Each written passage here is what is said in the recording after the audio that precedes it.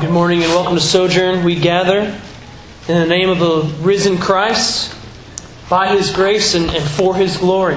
So each week what we do is we turn to His Word. We've been working through the book of Genesis, so if you guys have a Bible, I'd encourage you to turn to Genesis chapter 8. It's where we'll be this morning.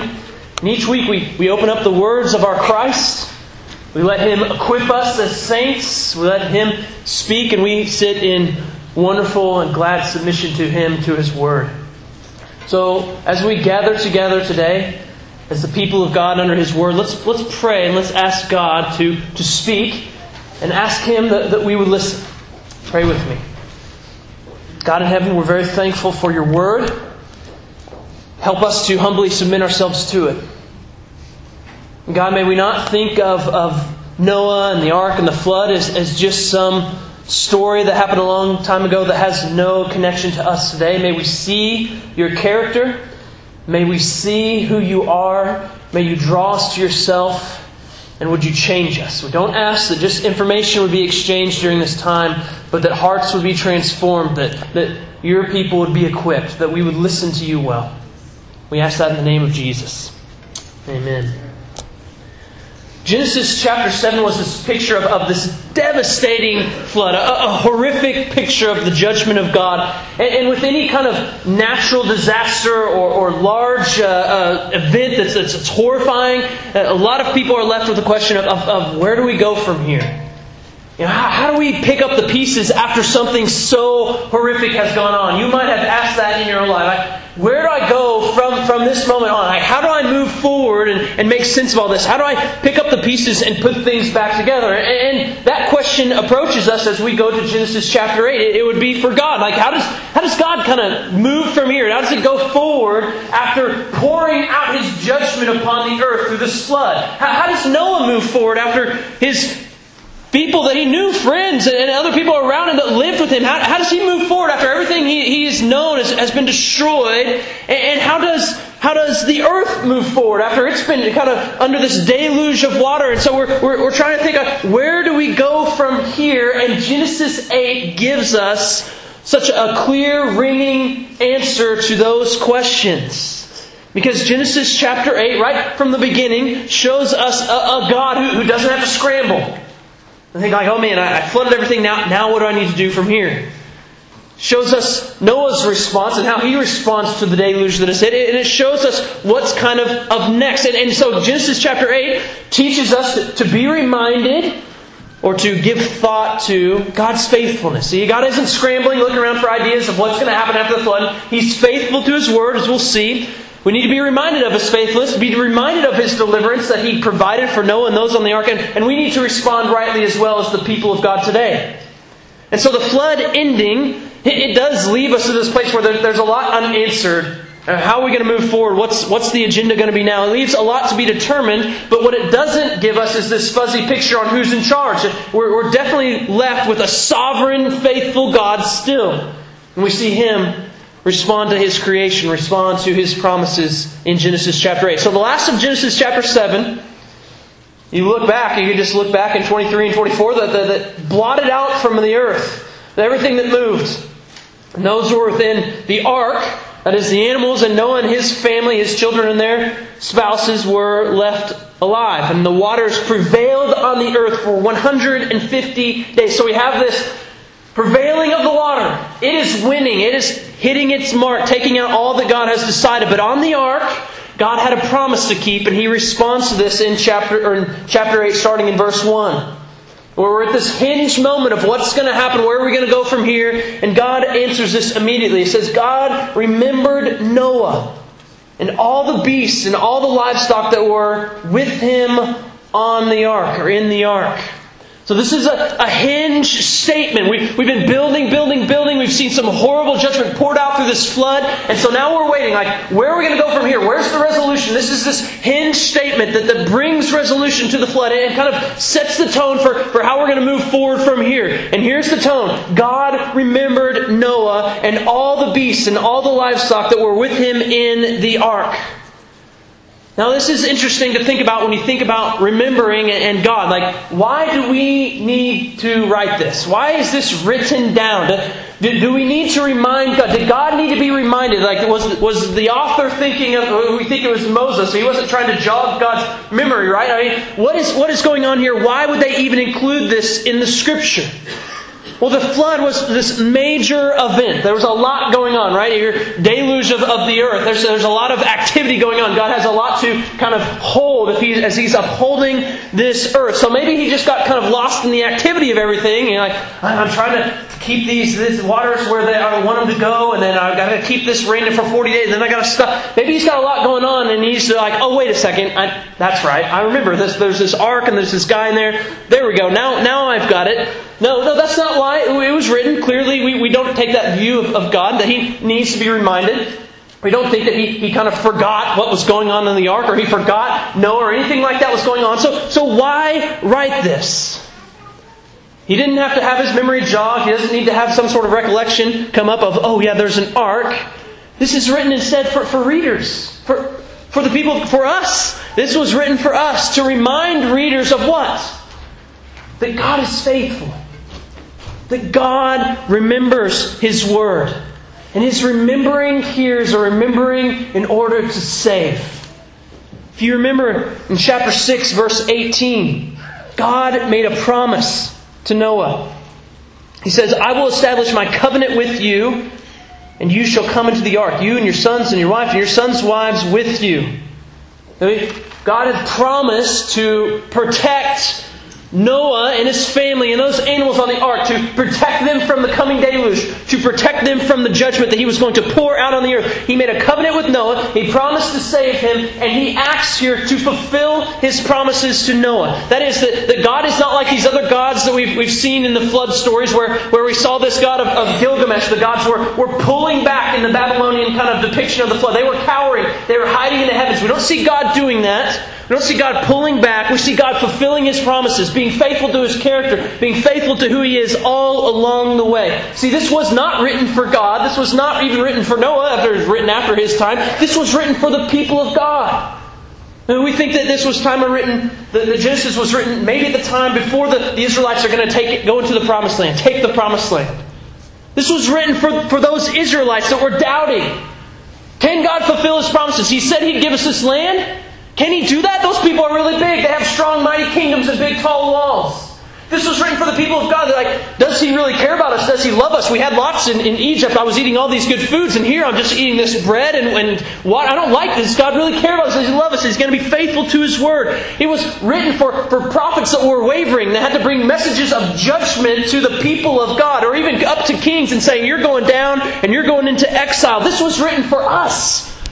For people that need to hear that God is always faithful to His Word. That God doesn't forget one dot of all that He has promised, of all that He has said. We've had 6, 7, 8 chapters now so far in the Scripture, and God has made some promises, and He's fulfilled every single one of them. But sometimes it doesn't seem like that. Maybe Noah felt like that. Sometimes it seems like the promises of God are far from complete, or maybe even seemingly ignored. And we need to hear verse 1, that God remembers. God remembers Noah. The people of God need to be reminded that God always remembers. He's always faithful to His Word, because at times it's not going to appear like He does. You guys have likely had some of these times in your own lives. Psalmists speak about it often. I'll read one. Psalm 13. Some of you are familiar with this and actually probably have cried it out in your own lives. How long, O Lord? Now this is written by David. How long, O Lord? Will you forget me forever? Does God love David? Wasn't David a king? He wasn't going to put foreign enemies to flight. Wasn't he the one who was his enemies are going to lose to him because he is the anointed one of the Lord? And he says, how long? How long will you hide your face from me? Wasn't he after God's own heart? Didn't God reveal Himself mightily to David? And He says, how long will you forget me? Will you hide your face from me? See, what he's doing is he's looking around. He knows the promises of God, and he's looking around and says, like, the enemies are not supposed to be winning, but it looks like they are. You're supposed to be, I'm your anointed one. You're supposed to have a relationship with me, and it looks like you've forgotten. So he's looking around and saying, I thought you said this. But my experience is telling me something different. Now surely Noah, during his long time on the ark, might have had a few tinges of doubt. 150 to 40 days of rain, 150 days on this boat, like with these animals, like you're stir crazy doing that. Like your mind would probably do all sorts of things. Surely he thought, like, still seems to be pretty bad out there.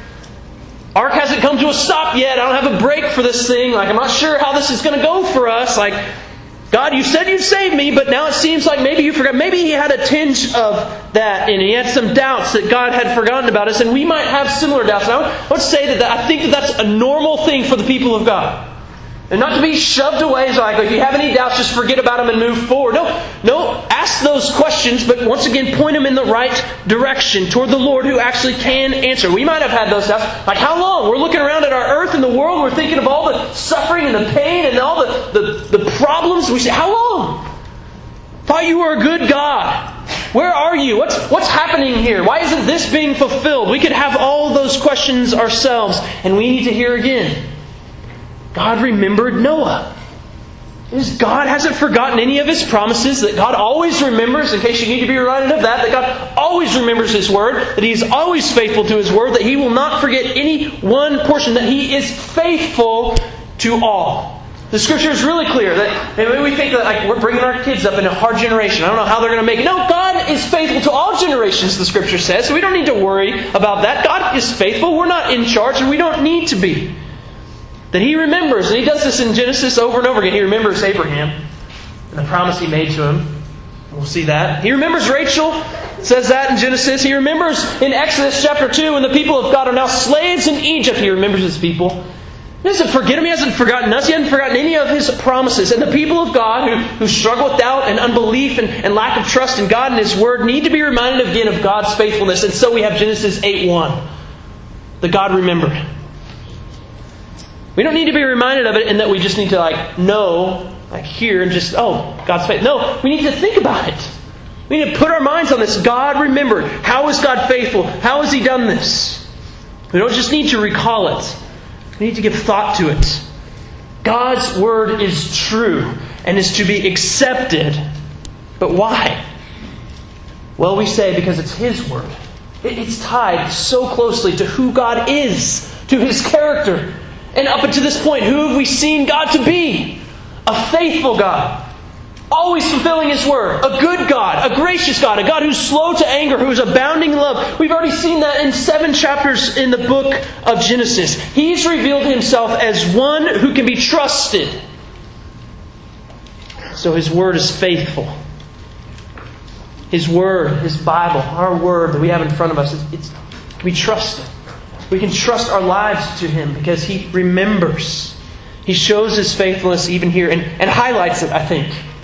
As the divine author of Genesis 8:1, God is highlighting His faithfulness, His character, who He is, that He doesn't forget, and begins the chapter with this great tone that's going to set the tone for a while in the book of Genesis. So what follows then, everything after this, isn't some strange weather pattern.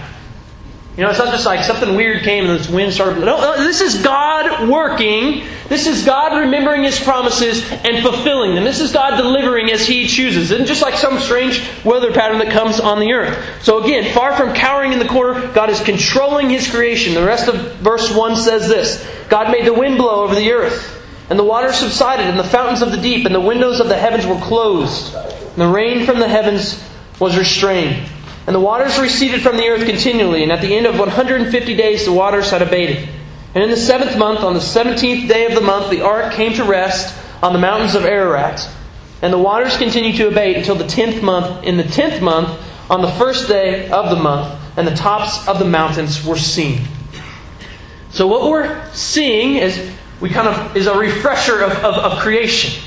Right? We remember in creation, we kind of went to an uncreation with the flood. There were waters in the creation days. Early on, the waters were above and below. It was a chaotic picture before there was life. This is what God has done again. When He brought the flood, there was waters above, roaring down, and waters coming up from the ground. So waters were kind of coming down.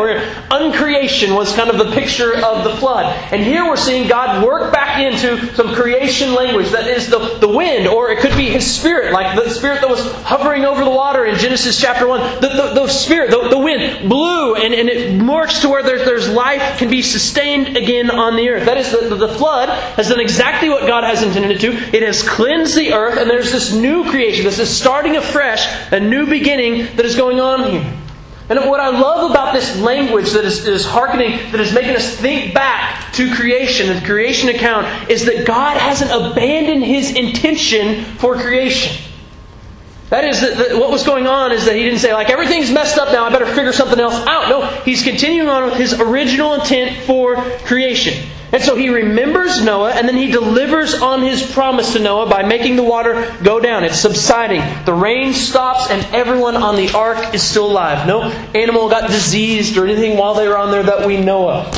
Seems like God has faithfully delivered as He said He would. And after the rain stops, Noah starts to send out some scouts into the land to check the status of the earth. You look at verse 6. At the end of 40 days, Noah opened the window of the ark that he had made, and he sent forth a raven, and it went to and fro until the waters were dried up from the earth. Then he sent forth a dove from him to see if the waters had subsided from the face of the ground. But the dove found no place to set her foot, and she returned to him to the ark, for the waters were still on the face of the whole earth. So he put out his hand, and he took her and brought her into the ark with him. He's a really kind, gentle soul. Then he waited another 7 days, and again he sent forth the dove out of the ark. And the dove came back to him that evening, and behold, in her mouth was a freshly plucked olive leaf. And so Noah knew that the waters had subsided from the earth. Then he had waited another 7 days and sent forth a dove, and she did not return to him anymore. Now, apparently this was constructed in a way that Noah didn't have a view out to the earth. So he's sending out birds to bring back signals. And he had some time to train them. So I'm hoping that he had, this is his special forces fleet of birds that he's sending out. Like the raven and then this one dove that he really poured his soul into. That if he came back, he was going to receive it back in. He sent those out. But this is more than just like a cute little bird story where Noah's like friends with the animals. Like this would have been an encouraging picture for Noah. How encouraging after you've seen rain for 40 days and 40 nights, after you've been on this boat a long, long time, that you go and send something out and you see that God is doing things just as He said. That the 40 days have passed and now the rain has stopped. And now the water is going down because I'm sending these out and I'm getting these signals back that God is doing exactly what He told me He would do, that He's faithful to all of His word. I think that Noah would have been greatly encouraged about this, that the deluge, the flood, hadn't overtaken them, and that God is faithful in keeping them alive the entire time. That is, that the chaos and the judgment of the flood hadn't had the final say. This is what Noah's experiencing. The judgment of God was poured out, and he would have felt it as he's bobbing and weaving in the ark. And now things are changing. They're going back. They hadn't had the final say. There wasn't just utter devastation was not the only thing to say about the flood. There was also salvation. Noah is sending this out and being reminded of the promises of God, even as these birds come back. But then there's this new beginning.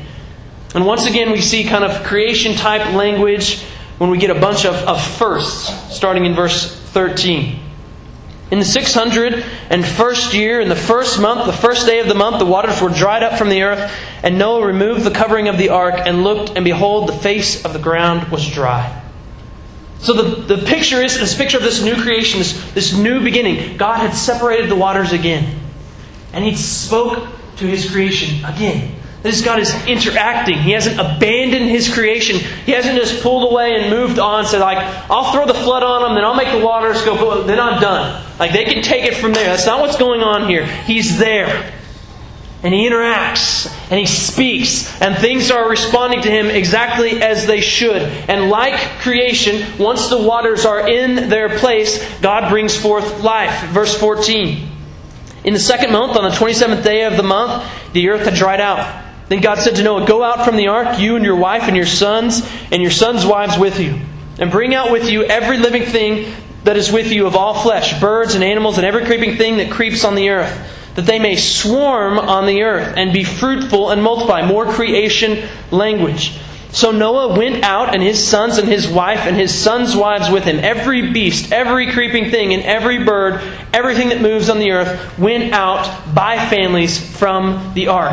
I think that it's really, really interesting that Noah is this righteous guy, not perfect, but righteous, waits on the Lord to tell him to get off of the ark. He waits for God to command him. And God does command him, as He does command at the very start of creation as well. He gives him a command.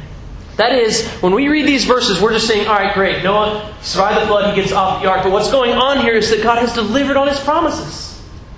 God has been faithful.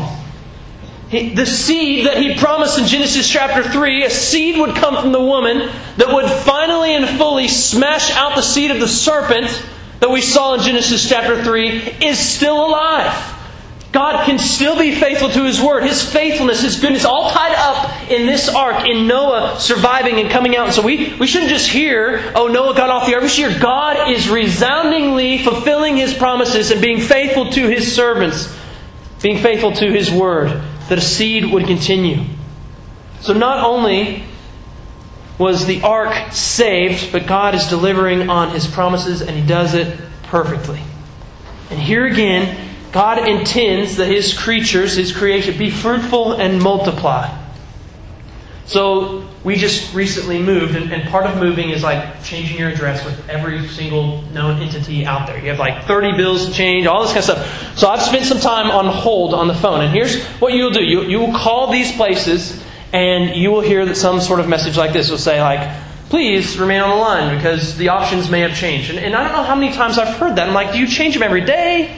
Like, has it been a year since you've changed them? Like, if you know your extension, you're supposed to be able to just type it in immediately. But it seems like they always say, like, you need to wait because things might have changed since the last time you were on here. And that could be the picture of what's going on. Like, maybe God is starting afresh, He's starting anew, and He's like, all right, Noah, you just hang out for a second and like let me tell you how things have changed, and then you can move from there. But we're reminded that God keeps His promises, that He's faithful, that He delivers Noah, and that the intent for His creation hasn't changed. Like, God hasn't made a new program and rewired things while they were on the ark.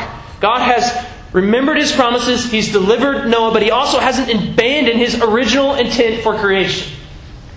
What was His original intent for creation? And God created, not out of some sort of need, not out of some sort of desire to get something that would fulfill Him. God creates, we're reminded, out of the overflow of His goodness, out of the overflow of His love that He has within the Trinity, within Himself. Out of this overflow, He creates. He wants people, He wants creation to share in His goodness, to share in His love, to share in His glory. So He creates. He creates humanity specifically in His own image. That is to reflect back to God His greatness, His glory. To be the ones who would hold dominion, that would represent Him on the earth, that would resemble Him on the earth. And that intent that He had for them from the beginning has not changed here with Noah. Now, if you have ever lost your house or a tornado comes through and wipes everything out, like, that might be the time for you to start thinking like, all right, what changes do we want to make now? Like, where do we need to shift some things? Like, what design flaws did we see before? Or what updates would we like now that everything has been wiped clean? And God could be doing that, right? Things are wiped clean now. Now, how do you want to redesign this? Like, how do you want to, like, people were pretty bad, and once the fall came, so do you want to redesign? Do you want to do it? God doesn't do that. Because His original intention was good. It was perfect. And because He still has a plan that's being carried forward, and He's faithful to that plan. Instead, one author said this: Noah is the new Adam in a renewed creation. And God is making a new beginning with the seed of the woman. It's a new beginning. But it's the picture of the very good beginning in Genesis chapter 1. His original intention stands. That God isn't flaky saying, well, let me try this. And if it doesn't work, then we'll just do a flood. And if that doesn't work, then we might try something else. No, God isn't flaky like that. His original intention stands. This is where we're reminded that God is faithful, He's steadfast, He has good intentions from the beginning. So we have this saying that someone can fly off the handle. You might do that, you might have done that this morning. Fly off the handle, I think, is a picture of kind of an axe, where the axe head comes off the handle when you're trying to use it for something. And the idea is that some people can fly off the handle for no reason. It's not like they've been chopping all day and they just boom, it's off. But they just fly off for no reason whatsoever. Well, what makes you do that? What makes you fly off the handle? My guess is that you can come up with a few things, maybe even experienced this morning. There's a few things that make you fly off the handle. It's I have to hear that one more time. It's over. You're done. How many of you probably have done that just this morning? And here we're reminded that God isn't this God who's this impatient judge who just flies off the handle. I'm done with this creation. I'm putting the flood on here. I'm being rid of all this stuff and I'm not handling it again. He doesn't do that. He's a patient judge. His creation was disrupted by sin, but He doesn't fly off the handle. He's patient. He has His own people. He makes promises. He interacts. He's still there. He continues on with His plan that He had from the beginning. That He's so set on this plan that He's going to make sure, secure its provision. Make sure that things go on. This is so clear in Scripture because we have the end. If you look in Genesis chapter 1, or chapter 21, or Revelation chapter 21, beginning to end. Revelation 21, starting in verse 1, we see a picture of the end. And he says, I saw a new heaven and a new earth. For the first heaven and the first earth had passed away, and the sea was no more. And I saw the holy city, a new Jerusalem, coming down out of heaven from God, prepared as a bride adorned for her husband. And I heard a loud voice from the throne saying, Behold, the dwelling place of God is with man. And He will dwell with them, and they will be His people, and God Himself will be with them as their God. And He will wipe away every tear from their eyes, and death shall be no more, neither shall there be mourning, nor crying, nor pain any more, for the former things have passed away. And He who was seated on the throne said, Behold, I'm making all things new. That is to say, when we talk about the end, we're not talking about utter destruction of everything God has created. We're talking about a new creation. It's not wiping it out completely and saying, let's just do something completely. No. The intent from Genesis chapter 1 was that God would dwell with man. And there'd be no death. And there'd be no mourning. There'd be no crying. And this is exactly what God's going to bring about in the end. That there'd be no crying. That God would be with man. That everything would work out as it was intended. That there would be no sin as there was in Genesis chapter 1 through 3, part of it. That there would be no flood of judgment coming down because there would be no need for judgment anymore. That, as Isaiah would say, that the wolf could lay down with the lamb. And they'd be okay with that because creation isn't angry with one another. That the cobra could hang out with children. Which would be cool if you were a child and you wanted to play with cobras. That would be your chance.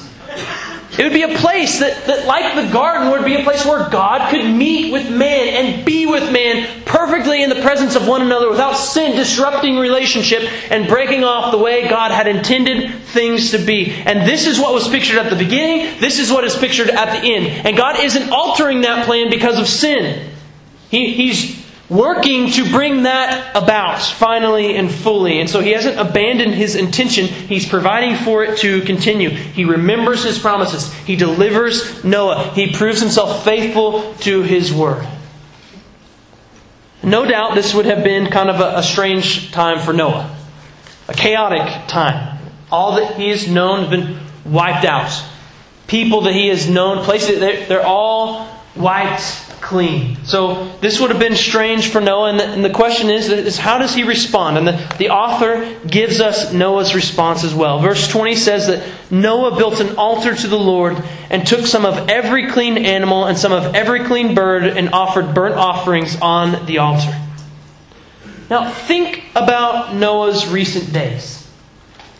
Everything for a long time has been leading up to this one big event. So he has been promised something about a flood, then he's been provided, you just start building because this flood is coming. Everything for him has been building. You just get to work on this ark, this flood is coming. And then the flood comes, right? And he's got that for 40 days, and then he has to be on there 150 days. Everything his life has been circling around this flood, circling around this one big event. Build the ark, get supplies, stay on the ark, feed the animals, all this stuff. And he gets on the ark. Then this happens. Life has been all about this ark. And then what happens? Now it's over. It's over.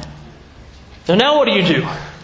Everything that your life has been about for so long is now gone. We don't need you to build an ark anymore. You don't need to stay on the ark anymore. What are you going to do now? And it is so easy for people, for us, to take the good gifts of God, like work, like building an ark, and find our identity there. That is to find our meaning there. Find who we are there. This happens all the time. You see this especially with athletes. When they retire or get injured, they're like devastated, don't know what to do, because their identity had been built upon a certain thing. And when it's taken away, there's devastation. The same could be true of us. What happens when it's over? What happens when it's gone? If your identity is built in your children and then they are taken from you, then you are devastated and destroyed. Because that was your whole meaning. Your whole reason for existence was built on them. Or if it's a job for you, that if your job was taken away, would you be completely and utterly devastated? That is, our personhood can be so wrapped up in something that when it's over, it just ravages us. And it would have been easy for Noah to do this. All in his life had been built up for this ark, right? He'd lived a long time, but then his recent history was all about building, supplying, getting ready for, and surviving this flood. And now the flood is over and Noah gets off the boat. Like all that work, all that stuff that you've been building to is done. Now what are you going to do? How do you respond now? He's not devastated. He doesn't go into mourning. Maybe that's later. But right now his response is that he worships God. That is, I think it's fair to say that Noah's primary identity wasn't in his work. He wasn't so caught up in this ark and this flood that he failed to recognize that he had a better name. He has a better name than just being a builder of the ark. He has a better name than just being a survivor who makes it through a flood. Noah has a better and a deeper and a longer lasting identity than that. And it makes us think, like, where is our primary identity? What defines us? As a person, what defines us? What brings us the most joy? What brings us the most pain? Where do we find our meaning in life? And the reason we ask those questions is that's where our identity is found. Our identity is found in the thing that we think defines us. And the reality is that every single one of us, because we are by nature human, we will find our identity and our meaning in something. That is, we're not people that have no meaning, we don't know what it is. No, you will find it in something, even if it's in, like, I'm the person that doesn't have meaning. You'll find your identity in something. Another way to say that is that everyone is made for worship and worshiping something. That's the same kind of way that we're talking about these. You are made to worship and you are worshiping something. You have an identity, you will find it in something. Now Noah, like all human beings, was created by a creator for a specific purpose, to find his primary identity and to worship, another way to say that, the one Creator. And He directs His worship in the right place. He was created to be a worshiper. Since the fall, we find that worship is directed all sorts of places. Toward the self, toward creation, all sorts of places. But Noah directs his to the one true living God. And his identity, his meaning spills over into his activity. That is, his identity wasn't fully wrapped up in this ark. It was wrapped up in his relation to this God who had delivered him. And so he responds rightly with worship. God had saved Noah. He delivered Noah. The flood is over. And Noah responds not with devastation, not with this thought of what am I going to do now. Noah responds with worship to the one true living God. The flood, which is this picture of the waters of judgment. God cleansing the earth should remind us of judgment. And not just judgment that's out there, but judgment that we deserve. Because here's what God did. He poured His judgment out on sinners. And we are in that group. I mean, we don't have time to build that argument, but the reality is that you're a sinner. And your conscience is bearing witness that you are a sinful person. And when we look at the flood and the waters of judgment, it should remind us that we deserve judgment. That we deserve to be taken out. But the flood isn't just a picture of judgment. It is also a picture of salvation. We have the ark. We have people on the ark. God hadn't just judged. He'd also saved. He'd worked to bring salvation. Not because Noah was perfect. We'll see that even more clearly here coming up. But because God was gracious. And so it's a picture of judgment and salvation. And Noah gets off this boat and he responds with worship. And like Noah, we have an act of deliverance that's even more powerful than the flood that we need to respond to. That is, that we've seen a greater act of judgment and a greater act of salvation. You were with us last week. We spoke clearly about these things. But God has poured out judgment. But this time it didn't come in a flood. It came upon Himself. This is the one we know as Jesus, who is God in flesh. God Himself came down, became part of His creation that He created to worship Him, and took the judgment that His creation deserved upon Himself, that He could bring them to the point of salvation. We have a greater act of judgment poured out on Jesus and a greater act of salvation that we receive through Jesus that we are to respond to as the people of God. That is, we should find our identity in that delivering activity from God and the one who delivered it to us. That's where our identity is meant to be found. This was God's design for us all from the beginning, that we find our identity, our greatest fulfillment, our meaning, not in creation, not in what we do specifically, but in whose we are. We're made to find our identity and our meaning in the one true living God, the one who designed us and made us and perfectly can fulfill and satisfy us. So I think that means that worship to God should be our greatest fulfillment, our greatest satisfaction, our greatest joy. This is what we were made for. God designed it that way. Nothing else can satisfy like this. Nothing else will be as fulfilling. All other identities will leave us wanting more. But Noah responds with worship to his God. And this response of worship involves for Noah sacrifice. Verse 20. We read this just a second ago, but he takes every clean animal and some of every clean bird and offers burnt sacrifices on the altar. Now, this is puzzling, right? You just saved all these animals from the flood. They've been alive. You've been keeping them alive for a long time. Why did you just let them get off the boat and then slit their throats? Like, that's what happened. They've been surviving this. God brought him these animals, and He just lets them get off and starts cutting them up. The thought could be there, like, weren't these on there so that things wouldn't be extinct? Are you killing off species here, Noah? Maybe He did. But I don't think so, because we look in chapter 7, verse 2, and He says, God's clear command to him, take with you 7 pairs of all the clean animals. Isn't that interesting? That God tells him which animals to bring in and how many. And He says, of the clean animals, you're to bring 7 of those clean animals. That is, that when Noah gets off the ark, he goes to worship. And when he goes to worship, he brings a sacrifice. Where's he going to get this sacrifice without killing off species that God wants to be on the earth? Well, God provided a sacrifice. God provided the means to be worshipped by Noah. We saw last week that the judgment of God is important. That sin is serious. God takes it so seriously that He judges it. God takes salvation so seriously that He provides it. He secures it. God takes His worship so seriously that He provides sacrifice for it. Even keeping them alive, going all this trouble on the ark to keep these animals alive just so they could die in honor to the one true living God. So we're taught the weight of worship. That God gives provision for Noah not just to survive, but to respond rightly with worship and sacrifice. God made humans for worship. He made some of these animals to be sacrificed that He might be pleased and honored with this sacrifice, and He provides rightly for that to happen. That is, God is to be worshipped, but He is to be worshipped and approached on His terms. And what are His terms? Well, we saw this with Cain and Abel. We see it here. We'll see it all through the Scripture. That God is to be approached in one way by sinful people, and that is by sacrifice. That is by blood. You don't come to God on your own. You don't just walk up to God and have some sort of approach and some sort of standing before Him. Blood is required. Why? Well, there's a lot to say on that.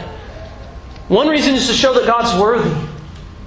He is worthy of that kind of sacrifice in worship of His name. Another is a picture that we see a lot more later on, but we don't see so much here, that it's tied to atonement. The removal of sin and guilt and the stain of sin. And guess what? God provides that. God provides a way for Him to be honored and worshipped through sacrifice here on this boat. He gives all that's needed to show Him as worthy of worship. But for us, as we think about this, I mean, we don't worship by sacrificing animals. We didn't bring any cats up here, although some of you may have wanted to and pour their blood out for good. Not saying I wanted to. Some of you may have wanted to. Wow. We don't do that. Why don't we offer animal sacrifices anymore? Well, we read in the Scripture that Jesus has become our atoning sacrifice. That is, Jesus has been the once-for-all sacrifice for us. His blood has atoned for sin. There's no blood left that can get rid of sin, eradicate or remove the guilt and the burden and the power of sin. Jesus' blood has done all that. So we don't make blood sacrifices anymore. Jesus has made that for us. We trust in it. We believe in that sacrifice. And yet, God still calls us to respond to that deliverance like Noah responds with worship. Now, we don't respond with sacrificial worship. We trust in the sacrifice of our Creator, but there's still sacrifice. Romans talks about this. After discussing for 11 chapters the greatness and the glory of the gospel, Paul says in Romans chapter 12, verse 1, that by the mercies of God, that is in response to, and that's key, in response to the mercies of God, present your bodies as a living sacrifice, holy and acceptable to God, which is your spiritual worship. We do not do this, in other words, in order to gain God's favor or to make up for our sins. We are doing this in light of God's mercy, in response to His deliverance and salvation. And in response to His deliverance and salvation, there is sacrifice, and it is our own lives. Not to make up for our poor behavior, not to make up for our poor work before God, but to respond in glad submission to all that He has already done. We present our bodies to Him, or our lives is another way to say that, as a living sacrifice. That is, God is worthy of all of us, and we ourselves are to jump on the altar and say, "Here am I, God. Be honored in me, offering myself to You. I want to present all of me, throwing myself on the altar, all of my life, all that I am. It is to be unto You an offering, a sacrifice, that You might be worshipped and pleased by it." God provides the mercy. God provides the deliverance. God provides the body. And says respond rightly with it. This is what He does for Noah. Delivered him. Gave the bodies there. The animals are there for him to offer. And He says respond with worship. And so that's where the conclusion of this story should be no surprise to us. If you look in verse 21. When the Lord smelled the pleasing aroma, the Lord said in His heart, I will never again curse the ground because of man. For, and this is confusing, the intention of man's heart is evil from his youth. Neither will I ever again strike down every living creature as I have done. That is, this is what kind of aroma? It's a pleasing aroma to the Lord. And He starts to make this promise, a gracious promise to humanity in response to the worship that Noah has given. That is, Noah, along with all of humanity, post-fall, after the fall, it was born in sin. Is simply has a sinful heart. We'll see this as we continue on with the book of Genesis. And we see it here in the rest of 21, that there's evil there. Even though men is evil and their intentions are evil, but even evil men, sinful people, post-fall people like us can please God. Amen. This is a pleasing aroma to the Lord. He is pleased by it. He is worshipped. That is, that there's no thought that our God is too perfect that He can't be pleased with our worthless sacrifices and our lame attempts to honor and glorify His great name. He can be pleased with our worship. He can be pleased with our lives. He can be pleased with us throwing ourselves on the altar and offering ourselves up to Him, no matter how weak and feeble we are. God can be pleased by these things. Now, you might have heard, there's a lot of people that I've heard this from, that would say, like, well, all of our righteous deeds are filthy rags before the Lord. And so, seems like that can get you to the point where you think, like, what can I even do to please Him? Like, I do all these righteous things, and he thinks they're filthy rags. And what good are they to the Lord? Right? I think that's a misinterpretation of that. That's when Isaiah takes that, he says, all your righteous deeds are like dirty rags before the Lord, because all their righteous deeds were done from a heart not to please and honor the Lord, but to make a showing and to do it to please and honor themselves. Well, that would be the context there, but we misapply it when we say that God isn't pleased by our righteous deeds or by our worship. It's not as if our righteous deeds gain us standing. It's not as if our righteous deeds also can't please God. They can be pleasing to God. He can be pleased by all of these things because we know His character. Who is God? He's the Father. Father of creation. He made these people. Speaks to them like children. And do we forget what the character of this Father is so far? Slow to anger. Have we not seen that? Merciful. Gracious to save. Abounding in steadfast love for His creation. When my kids give me drawings, and they do, brought one up here for you. This is a picture my daughter drew for me. Does it look like anybody familiar? She said, this is a picture of me and her, and that's a basketball. We're going to a basketball game. Thought that was pretty awesome. We'll probably cherish this for as long as I live. But when my daughter brings me that, do I look at it angry and be like, that doesn't look anything like me? Did you see the shape of that dude's head? That is not the way my head is shaped. And basketball, we're not going to bat. What are you talking about? Do I respond angrily like that? No, this is the answer in case you're wondering. I do not, and I hope you do not either if your kids bring you pictures. No, I was so honored by that she would draw a picture of me and her and doing something together. Even though that may not look like her and that may not look like me, this was something that she did as a way to honor, as a way to show me her love. And God is pleased like that as a father with His child. That even sin-stained worship that is heartfelt can please God.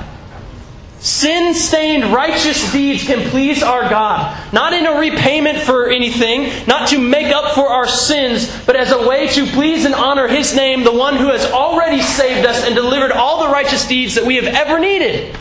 And He's pleased by these things. He's pleased when we throw ourselves on the altar, even though we know we're probably going to jump back off again because we want to offer ourselves, but then a little bit later we don't really want to offer ourselves. He's still pleased by us jumping on once again, over and over again, saying, I want you to take it all, but sometimes I really don't.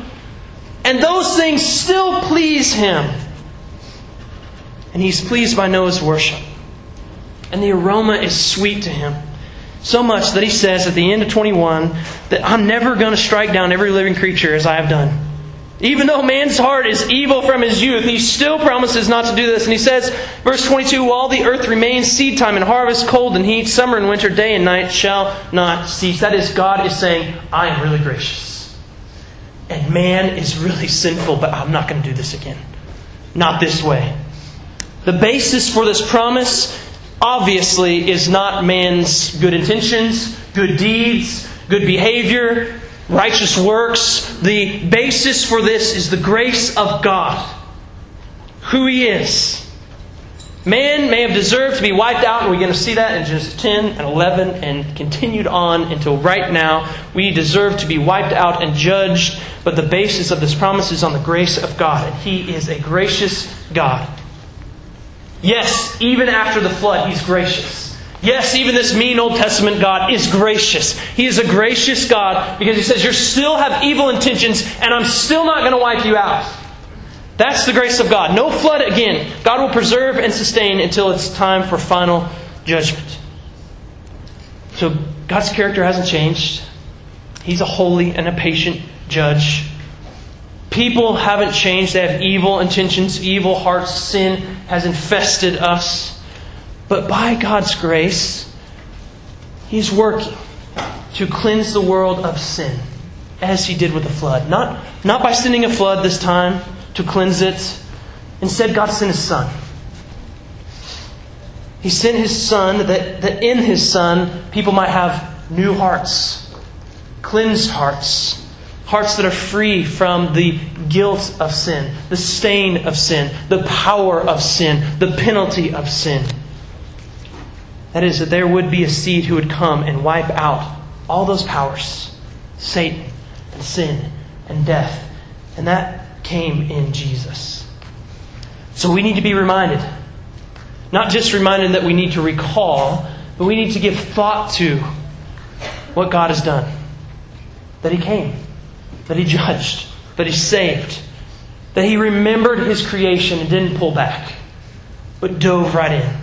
that He acted to fulfill His word, and that all His promises find their yes in Jesus. That He delivered on His promises to provide salvation for many and many more to come. That one from all tribes, tongues, and nations will be before Him in worship. It's ongoing. And in between the flood and the coming fire, God graciously cleanses through the body and the blood of Jesus. So believers, by the mercies of God, may we respond with worship. One of the ways that we do that as the people of God is we remember God's saving works. We do this in the Lord's Supper. That is, when we take the Lord's Supper, it's a response of worship to what God has already done.